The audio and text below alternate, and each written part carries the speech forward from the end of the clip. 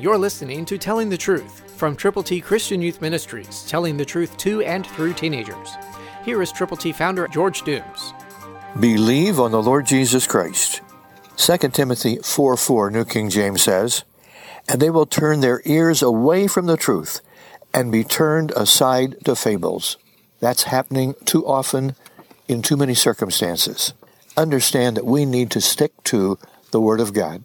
It is quick, it is powerful, and it can change everything about anyone who will believe and respond. Because God loves you, and He loves everybody that you know, and everybody that you don't know, but with whom you come in contact, because Jesus died for them. He died for you, He died for me. Christ died for our sins, according to the Scriptures. So understand that there are those that are turning aside to fables. Not the truth, false doctrines and false things. But God is the same. Jesus is the same. Yesterday, today, and forever. It's a never-changing relationship with the Creator of the universe, who saw fit to send His Son to be born of the Virgin Mary, to live perfectly, to be tempted, and never ever to yield, so that He could take your place and my place because of our sins.